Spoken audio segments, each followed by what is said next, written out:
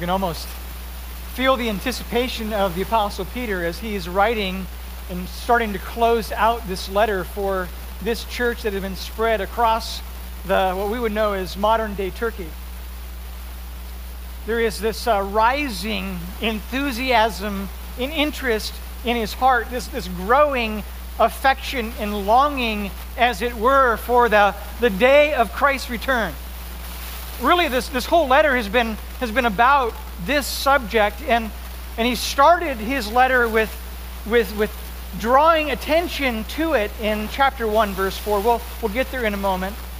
But now as he's beginning to wrap up his letter, he wants to continue to call attention to the fact that Jesus is coming. It doesn't matter what the pretenders will say. It doesn't matter what the false teachers will say. They'll question, where is the promise of his coming? But you can rest assured, the work is finished. Christ has died. He's been raised. He's with the Father. He's seated in the heavenlies. It is finished. Nothing is left to do, and he's coming. There has been a fascination over the last 20 years, probably much longer, about the end of the world. Some who would look at the end of the world from a false perspective, others that would hopefully see the world for what Peter is wanting to represent it as this anticipation for the coming of Christ and all that entails. Just in the last 20 years, as it were, I thought about 5 pretty significant events that maybe the rest of us can call attention to. The first would be Y2K, the year 2000, right? And I was working at Boeing Satellite Systems at the time, and I'll tell you, things were going to be bad. All of the computer systems, all of the information, all of the formatting and coding that took place on those satellites, and they were all going to fall out of the sky, right? And all of the computer systems, the financial computer systems across the world were gonna shut down, and it was going to be a disaster around the world. So what were we told to do? We were told to stockpile, right? We were told to make sure that we got our cache of food. And maybe living in California, people were a little bit more paranoid than here in Ohio. But let me tell you, it was a big deal out there. You had to get your water, get your food, make sure you had your cash stored away. You were ready for the next 6 months, and because things were going to be super bad. Of course, Y2K, year 2000, came and went without a hint of issue. A second was maybe the modern day prophet Harold Camping. This modern day pastor in California who predicted that the end of the world would come on May 21st, 2011. Of course, that was at least his second, maybe third or fourth prediction. I guess he figured if he chose enough dates, eventually he would get there. Of course, May 21st, 2011 came and went without incident. So he had to rearrange his numbers. He had to look back in the text. He had to kind of sort out the calendar differences between the Old and New Testament. So he came up with October 21st. That's the day. Of course, that was also not the day. The third that came to mind is 2012, the Aztec and Mayan calendar, right? Remember that? And the National Geographic actually wrote a segment the day before on December 20th, 2012 to say, watch out, be careful, it might be the end of the world. The calendar of the Mayans that stretched back 5,000 years, and apparently the starting date was somewhere 314 BC, and on December 21st, 2012 was the end of this calendar, and thus potentially the end of the world as we know it. Fourth, and maybe a little less well known, is the 4 blood moons. You remember that, right? 2015, modern day prophet John Hagee decided that there was some evidence in history for these 4 blood moons. How it was supposed to work out is there was a series of 4 consecutive lunar eclipses. All of these lunar eclipses that needed to happen on specific Jewish holidays, and then they would be interlaced with 6 other full moons that were in between. And it was an indication of some major event that was supposed to happen. And looking back in history, apparently, the other times that this took place, there were significant things that happened for the nation of Israel. Of course, 2015 came and went without any real issues or events that were related to the people of Israel. And then the fifth, which is to be coming, this global environmental crisis. We're told that within the 11 years, the clock will run out on us as it relates to this irreversible damage that we will have as a result of climate change. You can watch any nature show, any National Geographic special, any documentary, and it will be in your face. This global warming agenda, the species that are on the edge or the brink of extinction, the pollution and carbon emissions, and a concerted effort to resolve this issue. There are summits, there is legislation, and all of these things that are supposed to call our attention, raise awareness, and make us afraid of the day that's coming. The clock is going to run out. There's actually something you may be aware of, the doomsday clock. It's a symbolic clock in Chicago, and apparently it shows that we have 100 seconds left till midnight, and midnight is when the time expires on the history of the world. You would think that for all the attention that our world gives to the end of the age, there would be a heightened spiritual awareness. Here we are on September 11th, and perhaps you can remember back so many years at the resurgence of spiritual interest that happened on this day because of the trauma that took place in New York. But it was short-lived. It was temporary. Whatever spiritual fascinations there were that emerged during that time would soon come to an end. We're told to fix our attention on this life, on this world, on this planet, that we've all got to save this planet for our kids. But as we look into the Word of God, we recognize there is a measure of stewardship that we are called to. But we're also called to an awareness that we are not the ones that hold this world together. God is. Colossians chapter 1, 15 and 17 makes this point clear. He, speaking of Jesus, is the image of the invisible God, the firstborn of all creation. For by him all things were created in heaven and on earth, visible and invisible. Meaning, God is over all. The things that are tangible, the things that are physical, and the things that are invisible and spiritual. God is over it. He made it. They submit to his lordship, his sovereignty. They're accountable to him. Whether thrones or dominions or rulers or authorities, all things were created through him and for him. He's God of all, and he is before all things, and in him all things hold together. He created it. He will keep it. He will preserve it. And he's preserving it for a coming day, a day of judgment. That's what we're learning about in our passage this morning. Psalm chapter 33, verse 6, the psalmist says this, "By the word of the Lord the heavens were made, and by the breath of his mouth all their hosts." God spoke. His creative, sovereign power created it all. It's the same word, by the way, that Peter alludes to in 2 Peter chapter 3. And if you haven't turned there already, can I just encourage you, get your Bibles out, mark them up, take notes so that we can see and remember this together. 2 Peter chapter 3, verse 5 says this. Peter is calling attention to the significance of the word. "For they deliberately overlook," speaking of the false prophets, "that the heavens existed long ago. The earth was formed out of water and through water by the," what, church? "The word of God." This word of the Lord that breathed and created. Now listen, verse 6, "And that by means of these," what's these? "The word of the Lord and the power of God. By the means of these, the world that then existed was deluged with water and perished." Verse 7, "But by the same word that the heavens and earth that now existed are stored up for fire, being kept until the day of judgment and the destruction of the ungodly. God is keeping, God is holding, God is preserving this world for future judgment. He sets the clock.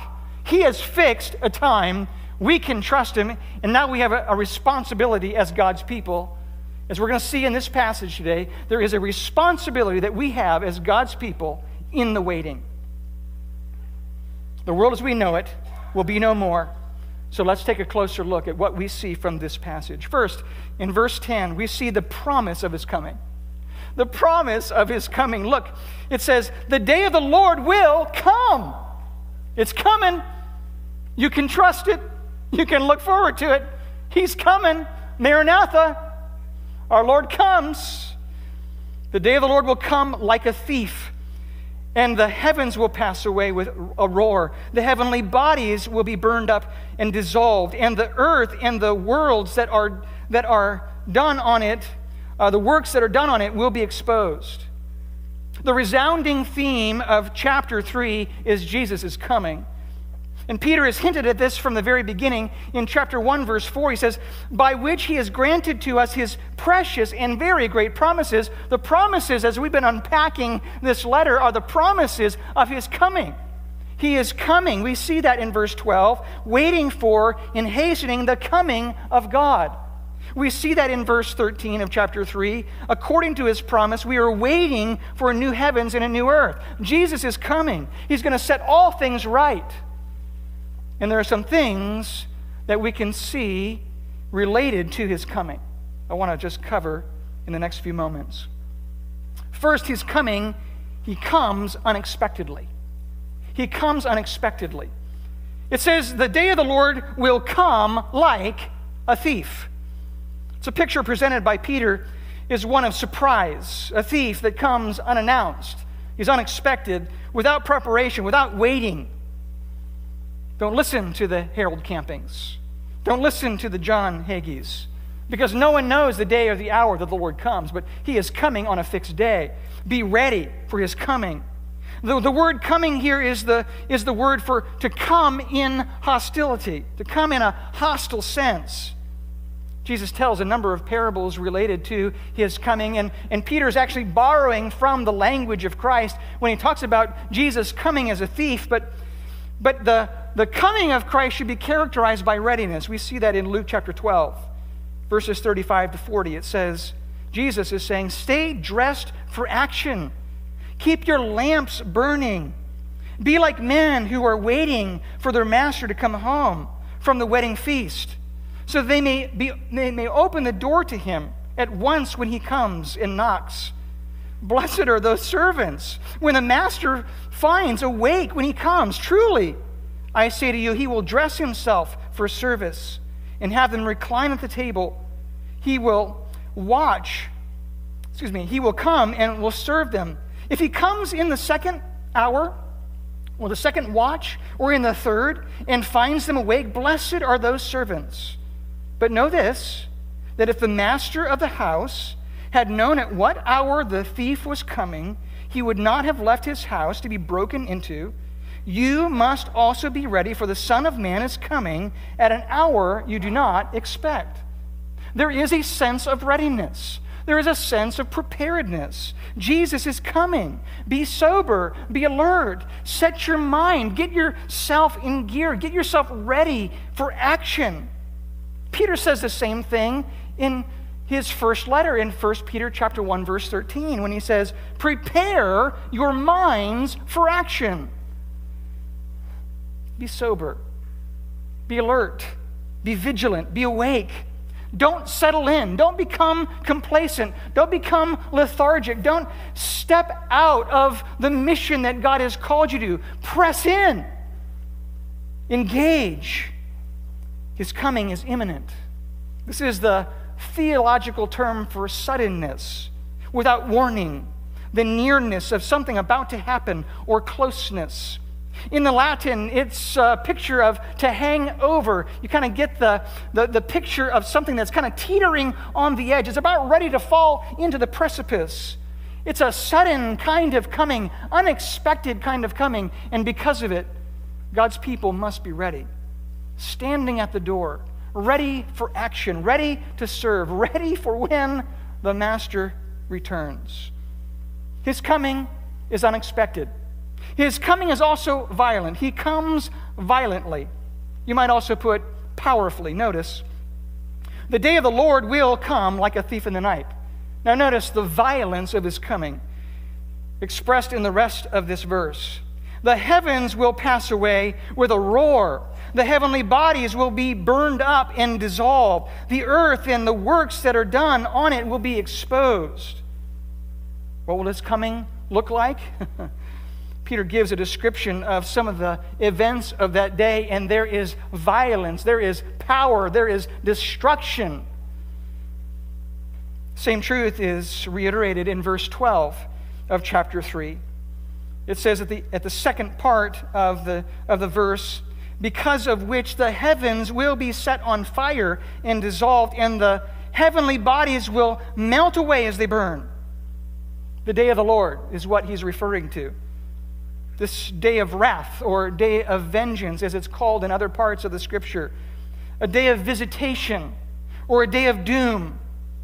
But the impression that we get from this verse or this passage is that this is a one-time event, this one-time cataclysmic event that culminates in the burning and disintegration and evaporation of the world.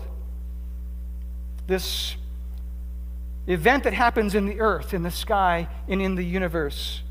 And certainly, that's the culmination of the event that is described throughout the Scripture, both Old and New Testament, this day of the Lord.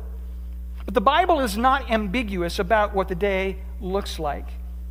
It uses this exact phrase, the day of the Lord, 32 times. And if you include the other phrases, day of wrath, day of vengeance, day of doom, day of the great God, you have 56 times throughout the Old and New Testament where there is descriptions and helps for us to know, what does this day look like? In the Scripture, the day of the Lord signifies an extraordinary, miraculous intervention of God in human history for the purpose of judgment, culminating in his final judgment of the wicked on the earth and the destruction of the present universe.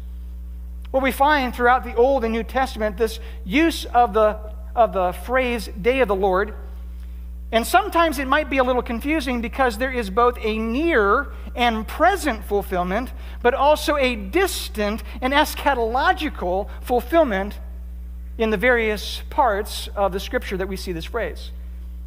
So why do the prophets do it this way? Are they trying to create confusion? Are they trying to be misleading? Or is there another purpose for the prophets speaking and interlacing the various near and far fulfillments that we find throughout the Old Testament? I want to assure your hearts to know that they did this for a reason. They did this to establish credibility as a prophet. Imagine making predictions about things that are going to happen years and years ahead before any of the generation that you're living in will be able to actually experience. How do you judge the credibility of a prophet if you can never get to see whether or not his prophecies come to fruition? Deuteronomy chapter 18, verse 20 to 22 helps us understand the conditions upon which we should trust and believe the prophets. It says, "But the prophet who presumes to speak a word in my name that I have not commanded him to speak, or who speaks in the name of another God, that same prophet shall die." And now the obvious question. "And if you say in your heart, how should we know the word that the Lord has not spoken?" Well, when a prophet speaks in the name of the Lord, if the word does not come to pass or come true, that is a word that the Lord has not spoken. That prophet has spoken it presumptuously. You need not be afraid of him, i.e., take him out. He is not credible. If a prophet is speaking a prophecy and you don't see the tangible evidence of the details of that prophecy coming to fruition, you know he is not speaking for God, because God's word is true and God is dependable, and what God says will happen. So one of the difficulties and challenges of looking at Old Testament prophecy and seeing this interlacing of near and distant prophecies, especially related to the day of the Lord, is to know when are these things supposed to take place, and if it happened in the context of this passage, then we don't have any chance of looking into the future. Let me give you an example. Many of you are familiar with Isaiah chapter 7. You're familiar with the situation of Ahaz, who was a wicked, evil king. And in his rebellion against God, God brought armies against Ahaz and against the people of Israel, and there was incredible fear about what was about to happen. Isaiah goes to Ahaz and says, listen, God's going to show you some mercy. God's going to come and he's going to prevent and help you in this struggle. So why don't you give God an answer about a sign that will prove to you that God will in fact come and save? Ahaz, in his rebellious heart, says, no, I'm not going to give God a sign.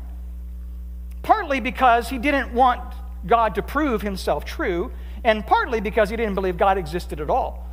So Isaiah says, fine, Ahaz, you're not going to give me a sign, God will give you a sign. And here it is in Isaiah 7:14. Therefore the Lord himself will give you a sign. Behold, a virgin shall conceive and bear a son, and shall call his name Emmanuel. How was Ahaz going to see the fulfillment of that promise that wouldn't happen until many, many years later? Well, he wasn't going to see the fulfillment of that, but he was going to see the fulfillment of very physical, tangible, clear prophecies that were made in the rest of the chapter. And by the testimony of God being faithful to demonstrate his ability to play out those promises, you could bank on the fact that God was going to send Emmanuel someday. Jesus himself in flesh, born of a virgin to save the world. So often in the Old Testament and the New Testament, there are these near and distant prophecies that will confirm the credibility of the prophet in the moment, but also point to the fulfillment of what God will do in the future.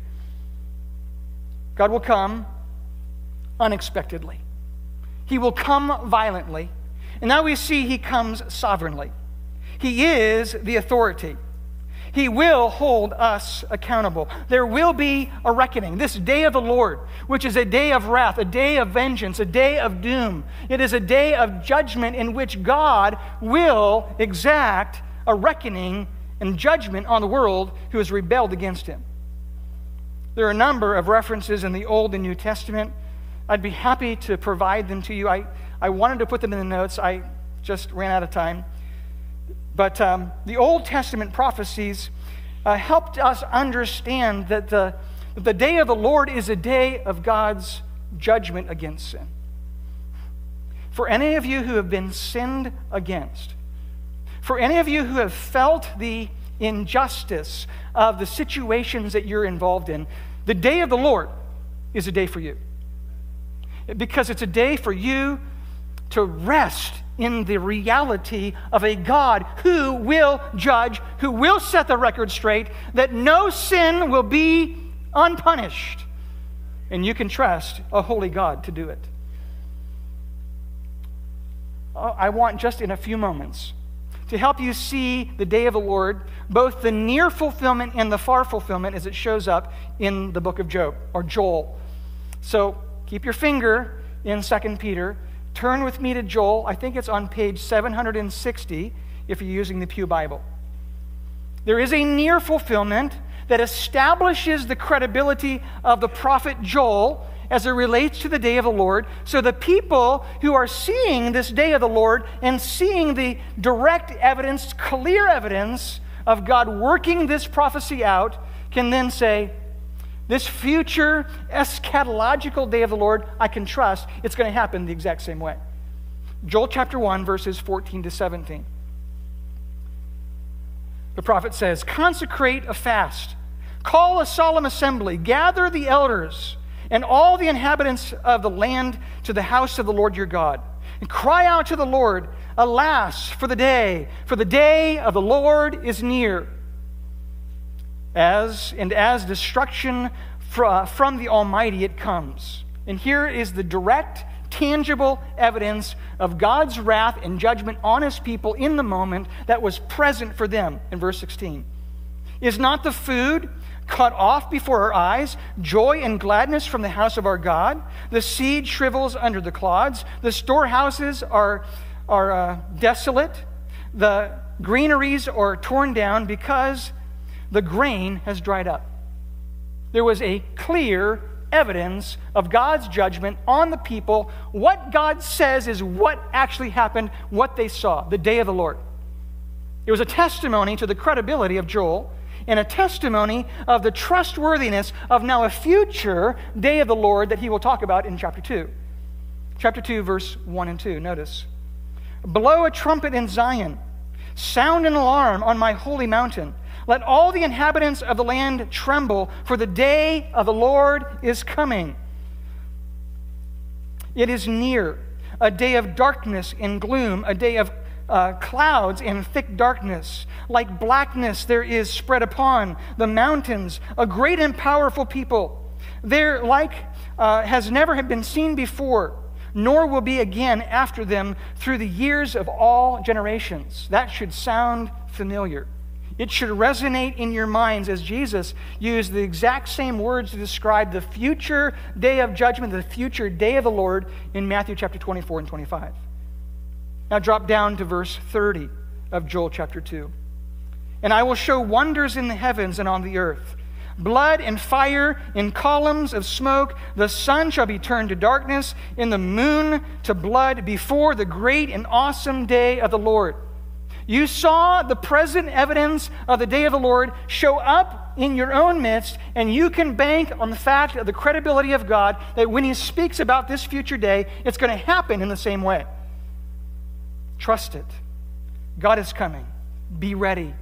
Judgment is on its way. So what should we do? Joel, embedded between verses 1 and 2 and the end of this chapter, will do similarly what Peter will do in calling the people to repentance. Joel chapter 2, verses 12 to 13 says this, Yet even now, declares the Lord, return to me with all your heart, with fasting and weeping, with mourning, and rend your heart and not your garments. Return to the Lord your God, for he is gracious and merciful, slow to anger and abounding in steadfast love, and he relents over disaster. You have a God of mercy, a God who desires repentance, a God, as we saw in 2 Peter chapter 3, verse 9, now turning back to where you had your finger, the Lord, as we see, who is not slow to fulfill his promise, as some count slowness, but is patient towards you, not wishing that any should perish, but that all should reach repentance. God's heart is a heart of mercy. God wants you to rend your heart and not your garments, meaning he wants the repentance of your heart to be deep and real, not external and superficial. He wants it to go to the core of your being. He's calling you to repentance. He's calling you to himself as he has made a way for repentance and forgiveness through the death and resurrection of his Son, Jesus Christ. So Peter will pick up on this theme from Joel chapter 2 and will fill it out for us. What sort of people ought you to be, he will say in chapter 3, verse 11 of 2 Peter. What should we do? What sort of people ought we to be? What should be the response of those who anticipate the coming of God? What should be their posture? Well, we see in verse 11, since all these things are thus to be dissolved, what sort of people ought you to be in lives of holiness and godliness? I think we can appreciate the fact that accountability brings a sense of impending judgment and discipline. And when we sense that discipline and accountability is coming, we change direction in our life. There is a course correction in us. Peter uses the word for holiness, which is a distinct quality of God. He's used this in his first letter to describe God in his essence in chapter 1, verses 15 and 16, when he says, "As he who called you is holy," speaking of God himself, "you also be holy in all your conduct, since it is written, 'You shall be holy, for I am holy.'" How can we ever emulate the holy quality and character of God? There's only one way. And Peter gives us the answer in his second letter. It happens as he has given us divine power. Divine power, his indwelling Holy Spirit, who activates a heart of obedience and leads us in strength to obedience. Leads us to holiness. He begins to fashion in us a life that craves and desires holiness, to be like God, to emulate his character. Holiness and godliness. This word for godliness is the word religion or devout practice, an appropriate belief in God. And we saw that the sure faith that we have leads to sureness and steadiness in our calling. Our calling and election are sure because we have a sure and steady foundation of truth. God's work through his word and God's work through his Spirit helps to create a holy and godly life. Those who have a present awareness of accountability will seek to look like God. There is an accountability aspect, but I also think that Peter is drawing another truth here. And I would agree with John Piper that there is something else in play.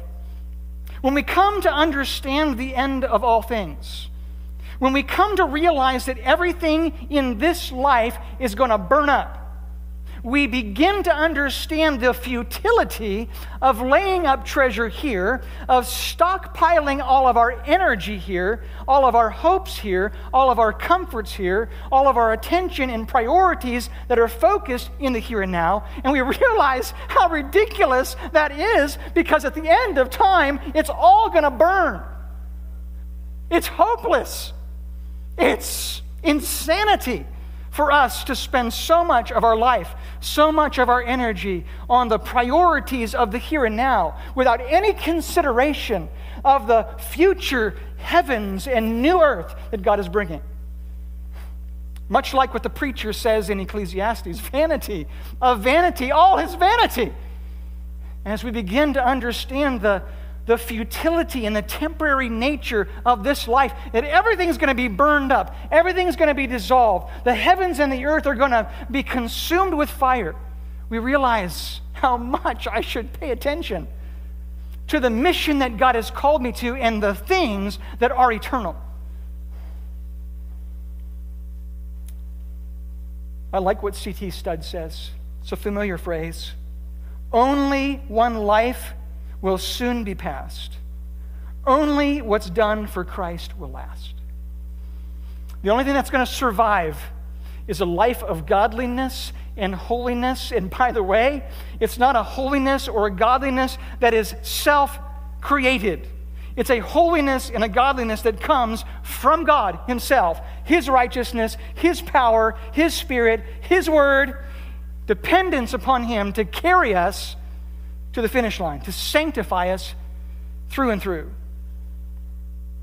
Jesus makes this salient point to his audience in Luke chapter 12, verses 32 to 34. He says, "Fear not, little flock, for it is your Father's good pleasure to give you the kingdom."